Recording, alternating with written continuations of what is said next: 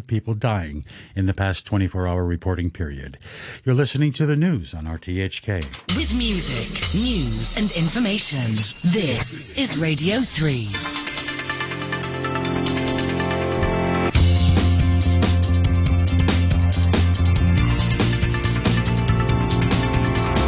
Money Talk.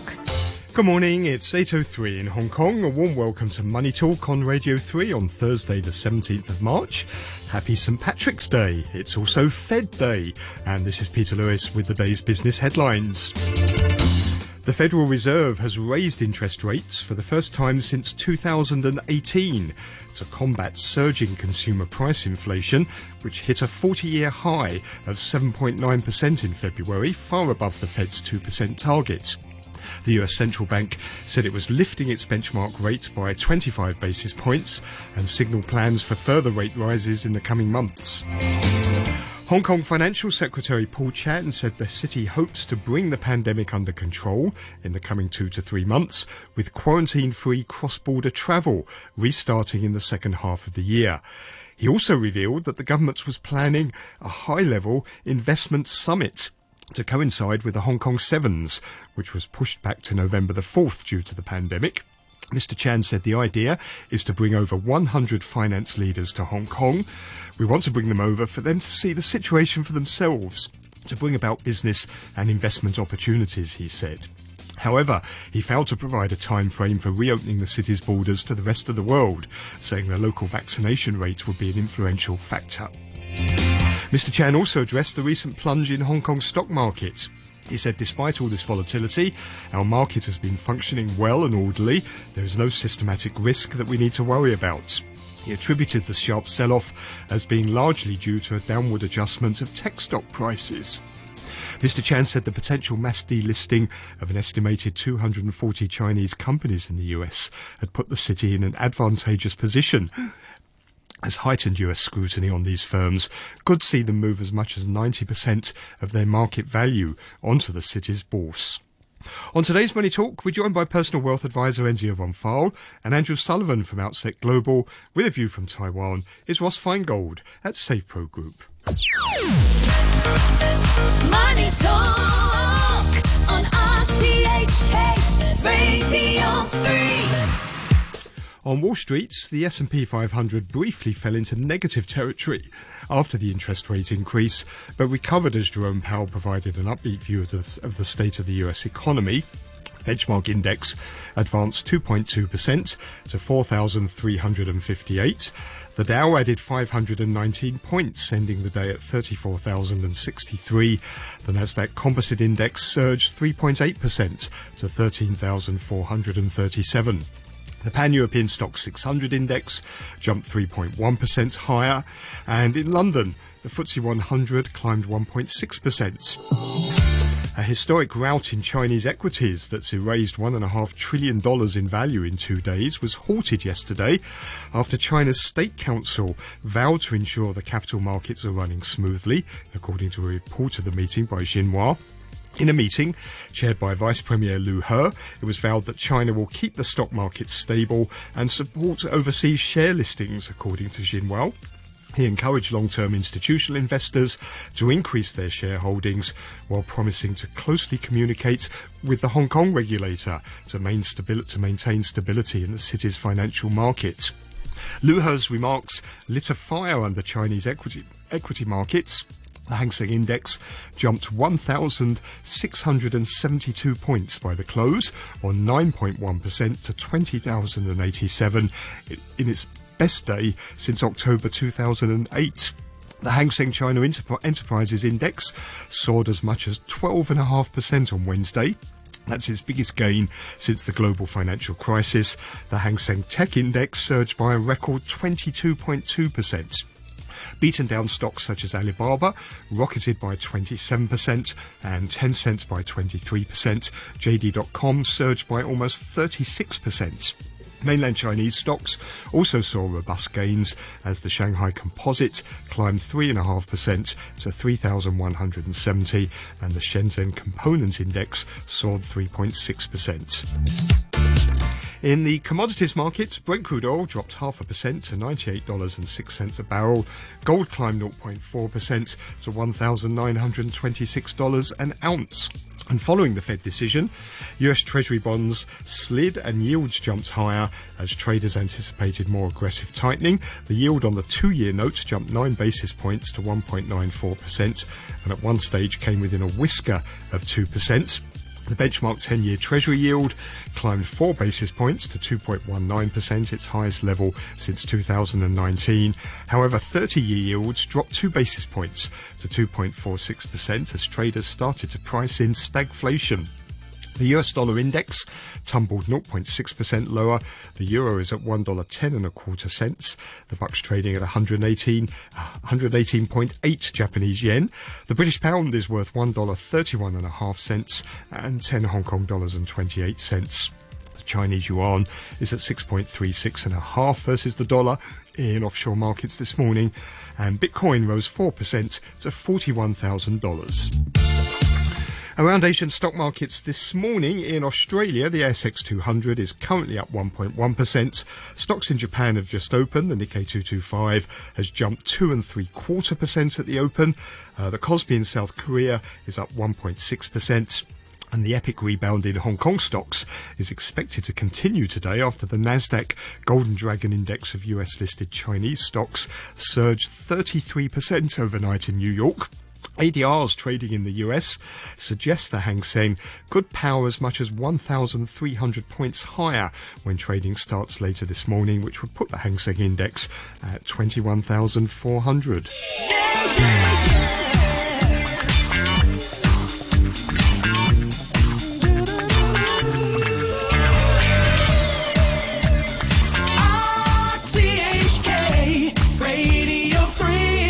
It's 8:10, much to talk about, so let's welcome our guests over in our Queensway studio. We have personal wealth advisor Enzio von Fahl. Morning, Enzio. Morning to you, Peter. And also with us is Andrew Sullivan, Managing Director at Outset Global. Good morning to you, Andrew. Good morning. So let's go through what the Federal Reserve has done. It's raised interest rates for the first time since 2018. The US Central Bank said it was lifting its benchmark rate by 25 basis points, and that will push the target range for the bank's key rates to 0.25% to 0.5%.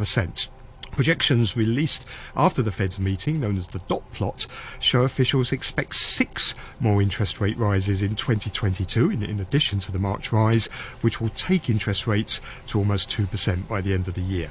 The FOMC wasn't unanimous. James Bullard, president of the St. Louis Fed, favoured a larger 0.5 point rise, and policymakers also signalled at least 3 increases for 2023, which will bring the Fed funds rate to 2.8%, above the neutral position that neither boosts nor constrains growth. And Fed officials also revised their economic forecasts. Their main median estimate for year-end core inflation, which is measured in their books by the Personal Consumption Expenditures Price Index, is now risen to 4.1%, up from their forecast of 2.7% in December. And the median estimate for US economic growth is now down to 2.8% from the 4% pace projected in December.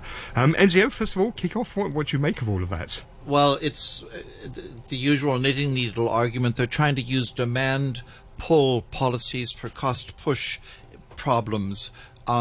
Just a couple of things on this. Why there are many cost bottlenecks in the States, other than the stuff that we all know about, oil and that kind of stuff. 2/3 of consumer expenditure in America is on services.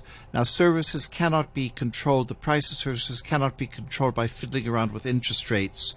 58% of America's labor force does not want to work. That means, how do you come up with that number? I take a look at the labor force participation rate of 62%. That's the amount of people who are participating in the labor force, and then we work it backwards. The unemployment rate is 4%. So 62 minus 4, my maths is getting a bit rusty, would be 58%. So say half of the guys don't want to work. So you again have a labor force bottleneck coming around. Thirdly, you have terrible human capital. The middle class education is awful. So there are many, many supply constraints that just cannot be solved by jacking up interest rates. That's the bottom line. Andrew, I'm wondering what you make of this. This was a hawkish statement that came out, wasn't it? They're now talking about 7 rate rises this year, including the one that we've just seen. Is the market prepared for this?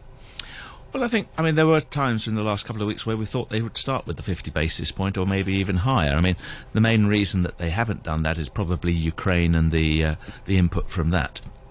But I mean, they told us that inflation was transitory. They realised they were wrong, and they've taken a U-turn, which is quite encouraging to see. And I think going forward, Powell has definitely left the door open for being data responsive. And I think, as Enzio says, I mean, their biggest problem is going to be the impact on unemployment going forward, and how they're going to manage to sort of square the circle when it comes to keeping the economy going and not seeing a huge rise in unemployment. Let me pick up that point you just made about the Fed's forecast, because in just over a year, the Fed has gone from forecasting no inflation, then saying there was some inflation, but it was transitory. Then it said inflation should drop to 2.5%. Now suddenly it's talking about 4.1% in 2022. It's been hopelessly wrong, hasn't it? Well, I don't think anybody's really managed to forecast inflation correctly, because nobody has been in the situation of seeing such a COVID causing bottleneck supply chain problems. We've seen then a new war in Europe. These are all completely new factors to any economist coming into the game plan. But just to build on what Andrew was saying, the inflation forecast has been jacked up by 52% from 2.1 to 4.7, and GDP has been moved down by 30% from 4 to 2.8. So that's a slight change of view, perhaps like our government here. Oops. It's a big change of view, isn't it? It's a big change. And the Fed now has moved. Traditionally, the Fed's role was to sort of try and forecast inflationary pressures and get on top of them, but now it's chasing it. And the last time CPI was 7.9%, back in 1980, the Fed funds rate was 13%. So isn't it still way, way behind the curve? Well, it again tells me, I will harp on about this, that the oil crisis of the 73, 79, 80-ish, that was a lot of that stagflation was again because of a supply bottleneck, and they're trying to take a demand tool, like trying to cure a cancer using Diflam. It doesn't work.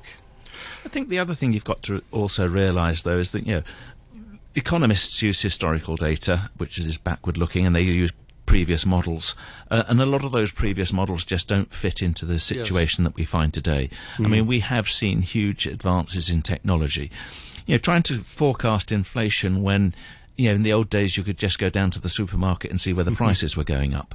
Now you've got online taking a whole load of that cost competitiveness to a whole new degree, which makes an awful lot more difficult for the economists to really get a feel on what prices are doing. And 2/3 of it is services inflation, which goes straight into Andrew's point of just the measurement of this thing. What do you make of the market reaction to this? Part of the yield curve is now inverted, the 5 to 10 year part of the yield curve, which many traders will say typically is a warning that a recession is coming. And the market's now also pricing in 2 rate cuts in 2024. So the market seems to be suggesting that the Fed is making a major policy error here. Well, I think I don't, I used to work a lot with traders, so I don't think that their ability to squint out to 2024 is any better than yours or mine, frankly, or even that of our dog. I think, in all respect, I think that these things are very trading driven in the short term based on arbitrage, and a lot of that is now being done by algorithms. So that you don't really even have a market anymore. Where I'm going with this is that I wouldn't take this as too much of a gospel truth. I think, though, that if the yield curve were to flatten, which is my thing, it's going to flatten because with the Fed buying, or the Treasury, buying less and less paper, the supply of paper goes up, so surprisingly the price goes down. So the yield goes up, but then the short rates also go up, so the yield curve flattens, and that always is a bad sign for growth. And I think, from a trading point of view, realistically, the traders are looking at what's going to happen in the next few days and trying to reposition their books for that. That's their immediate need. They will look at the further out, but they're also very, very aware that the Fed isn't saying that this is it. The Fed has always said this is it until the next meeting. They will be data dependent on the data we see in the meantime, and traders will react to that. But most traders are probably, realistically just thinking what they're going to do for the next couple of weeks. And the impact here on Hong Kong of these rate rises? Well, I mean, normally it would have had a big impact, but, China's announcements yesterday have probably precluded that. And to an extent they had to, because, I mean, this, as we've said, the impact on the overseas bonds is going to be huge. Interest rates are going up. That's going to make the developers with offshore debt a lot more liable. And so China really needs to find some way of calming the markets and giving the markets support. And I think that's the key thing, that they only talked about supporting and making them stable. They're not looking at really pushing these markets higher. They just want stability. They just want to stop anything that could, create social unrest. And that's a lot of that ties in with something else that I've been thinking about, which is that when people say, well, there will be a few debt defaults, as we're seeing, it's not really where the action is. The action is going to be in the shadow banking system, where people simply cannot foresee what the ricochet effects of that will be, and that will take another hammering onto the Fed funds rate and onto the bond market. So again, we're not chiding the Fed for getting it all wrong, because we wouldn't have been more right than they are. We're flying blindly, as Andrew would say from his helicopter background. And we've also got to take into account that obviously that Fed rates going up means that the rates that we're seeing offered in China are slightly less attractive. I mean, the reason so many people have gone into China is because the Fed rate was at 0 or negative. Now that you're starting to see a path where you can see Fed rates going up, that is going to change investor perception of how they look at China's debt situation. And they don't want a weaker renminbi, because that, of course, results in imported inflation. So that's part of their constraint. That's why the Chinese, I believe, are going to go more for fiscal policy this go around than monetary, and that's why I have a big buy on China, because the economic time there is set to improve, whilst in America they want to worsen it. Let me ask you then about these comments by Vice Premier Liu He. He said China's going to keep the stock market stable, support overseas share listings. He also encouraged institutional investors to increase their shareholdings. He also addressed the regulatory crackdown, suggesting that it may be nearing an end. What do you make of this intervention? It clearly had, certainly in the short term, a very dramatic effect. Has he calmed market nerves and addressed the main issues that people have been concerned about over the Chinese market? I think he's put it on the agenda. What investors now need to wait and see is whether or not there's substantive action.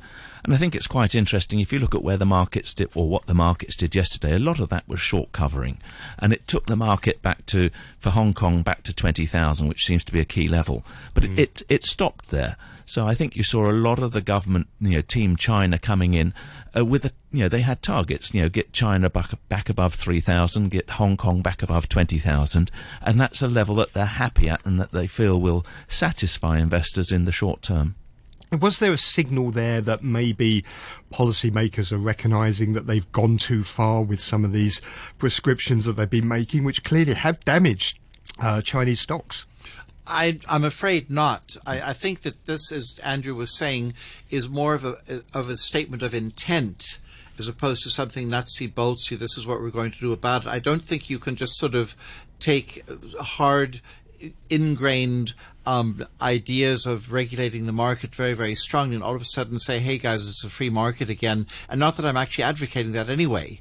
Maybe it was bad regulation as opposed to having regulation in the first place. So I don't think you're going to find big changes, but I do suggest to our listeners that you will find more spending on the fiscal policy side, because they can't cut rates too much, otherwise the renminbi falls. That then jacks up the domestic inflation rate, the imported inflation, which is not good.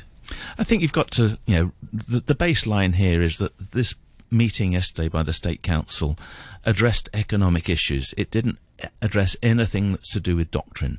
We haven't seen any change in the dual economy or common prosperity. All they're saying is that they're going to bring they're going to complete the exercise of regulating these large platforms. They're not going to give them more concessions. They're not going to allow them to make super profits in the future. They're going to keep them in line. They're going to ensure that the general public are the beneficiaries. And I think, investors very much need to be looking at the companies they invest in and to make sure that they are aligned with what Xi Jinping wants to see happen. But you say that it doesn't address doctrine. What was interesting was that common prosperity seems to have taken a back seat, doesn't it? It was, I think, mentioned only once at the two sessions. Do you think there's a realisation maybe that common prosperity, that this policy at the moment, it isn't working, is it? It's actually, the risk is it's going to make everyone poorer, not increase prosperity. Well, I think there is a problem there. I mean, Xi has put doctrine in front of profit, and that's obvious. The problems they will have is really on employment, and we saw the unemployment number rising, and I don't think people have given enough credence to that.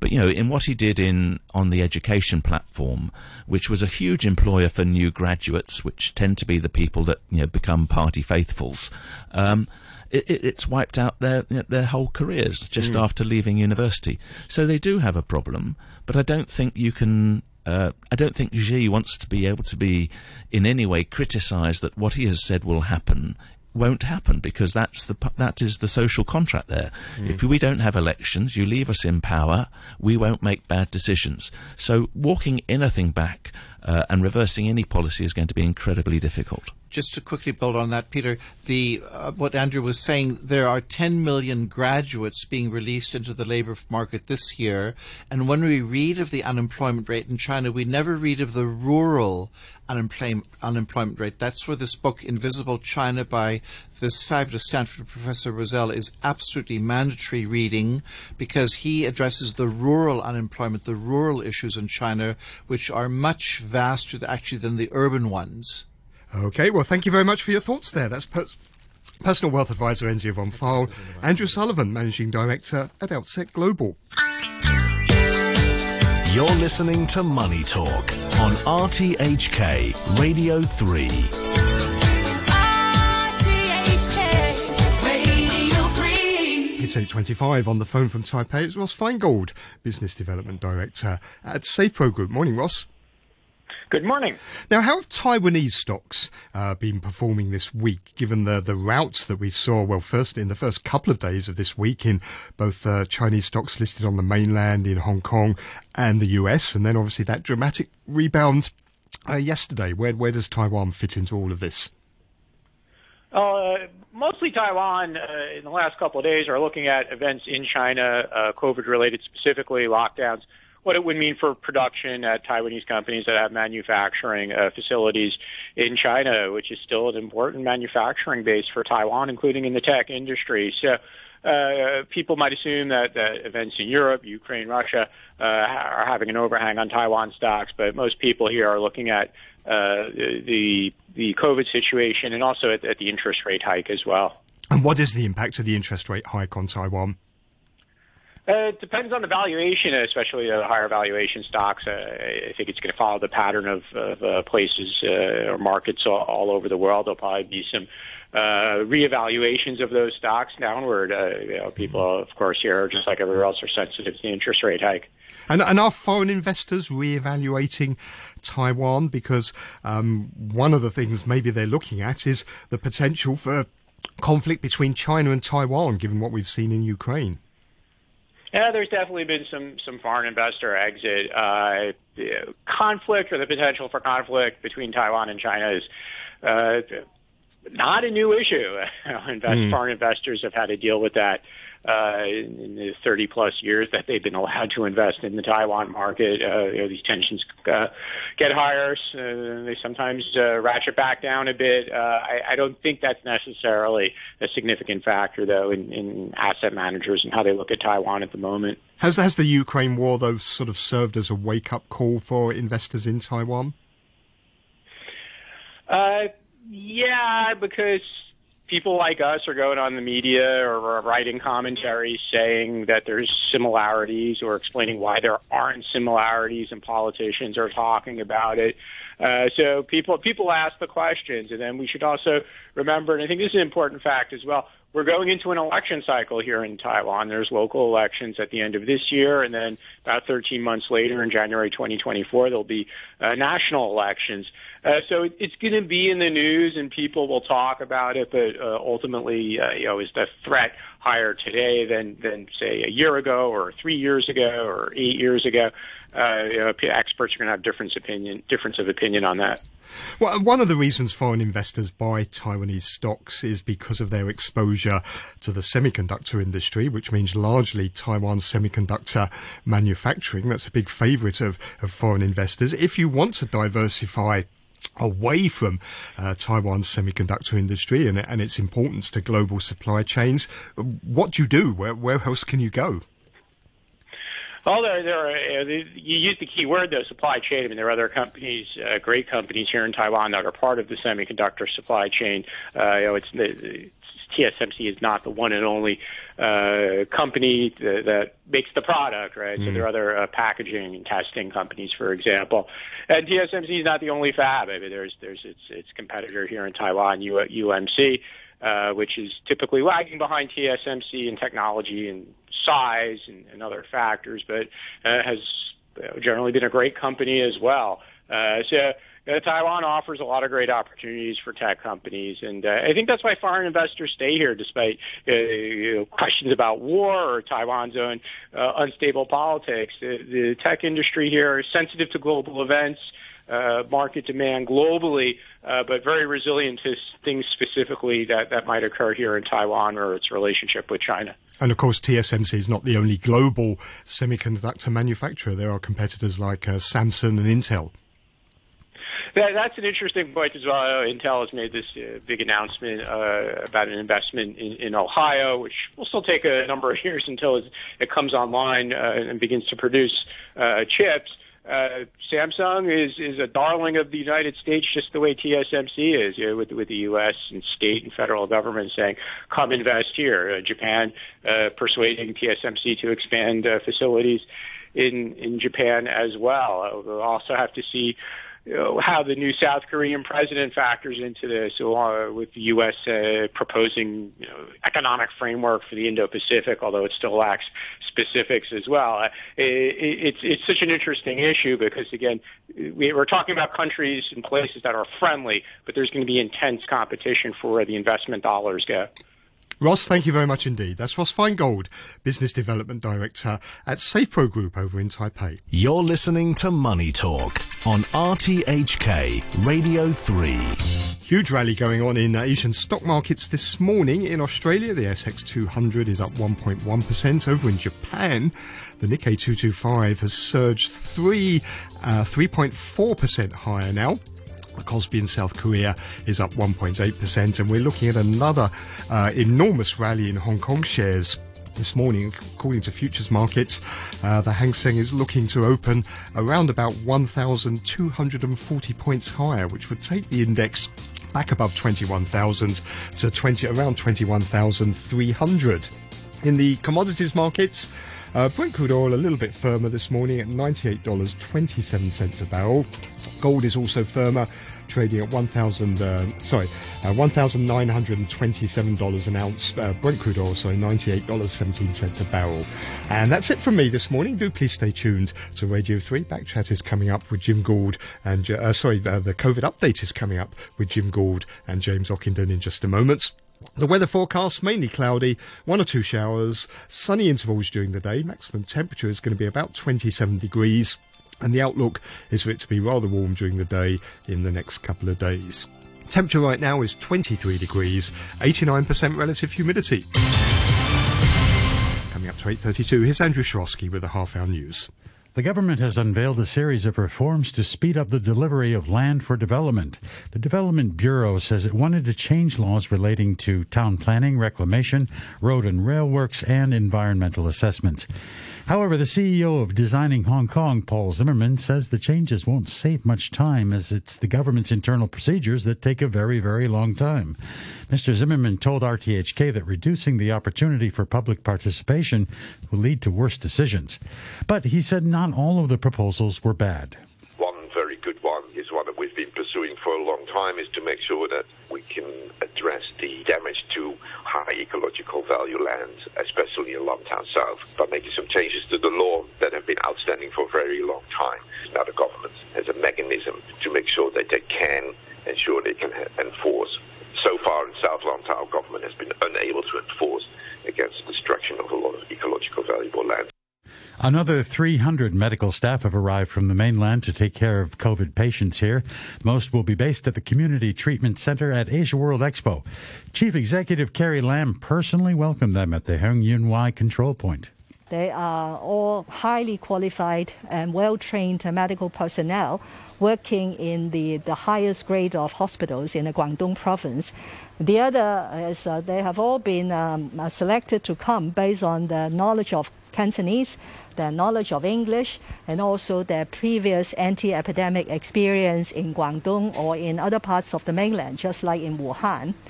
And they're also very young. So they will be a major boost to the workforce of the hospital authority. Health officials reported more than 29,000 new COVID cases yesterday, with a further 217 infected people dying in the past 24-hour reporting period. Overseas, the U.S. Federal Reserve has raised interest rates for the first time since 2018 to help tackle the highest inflation in 4 decades. It said the increase would be the first in a series of 6 similar rate rises this year. The chairman of the Fed, Jerome Powell, added that the war in Ukraine was expected to cut growth and increase prices. The committee anticipates that ongoing increases in the target range for the federal funds rate will be appropriate. Additionally, higher energy prices are driving up overall inflation. The surge in prices of crude oil and other commodities that resulted from Russia's invasion of Ukraine will put additional upward pressure on near-term inflation here at home. The Japan Meteorological Agency says a 7.3 magnitude earthquake has struck Japan's Miyagi prefecture. Public broadcaster NHK says 1 person had died. The quake revived memories of the devastating quake and tsunami that hit the region 11 years ago, also in March. The news from RTHK.